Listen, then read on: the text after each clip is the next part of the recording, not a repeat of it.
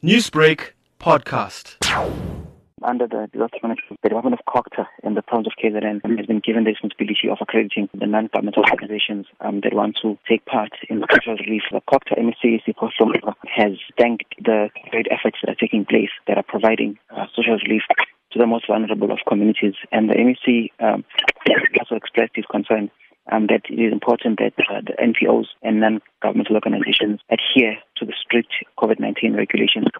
This means that any organization that wants to embark on social relief measures, which are much needed, needs to get accredited through the department. They can contact one of our contact numbers of the department, which I'll give to you. They will then be able to get accredited for that work, which is very important. Although the act of helping others is commendable, there are some members of the community who are still going ahead without getting permission. What is COGTA going to do about this? The regulations advise that no one is allowed to move around unless you are going to buy food or you're going to go see a doctor or some essential undertaking that you must do. Law enforcement agencies are very strict on this because they have a job of enforcing the lockdown regulations, and they're doing this, of course, in the interest of protecting human life as the national and provincial governments are fighting against the spread of COVID-19. So as a department, we do urge communities to abide by the regulations and for them to provide this food to non-governmental organizations who will then embark on this process.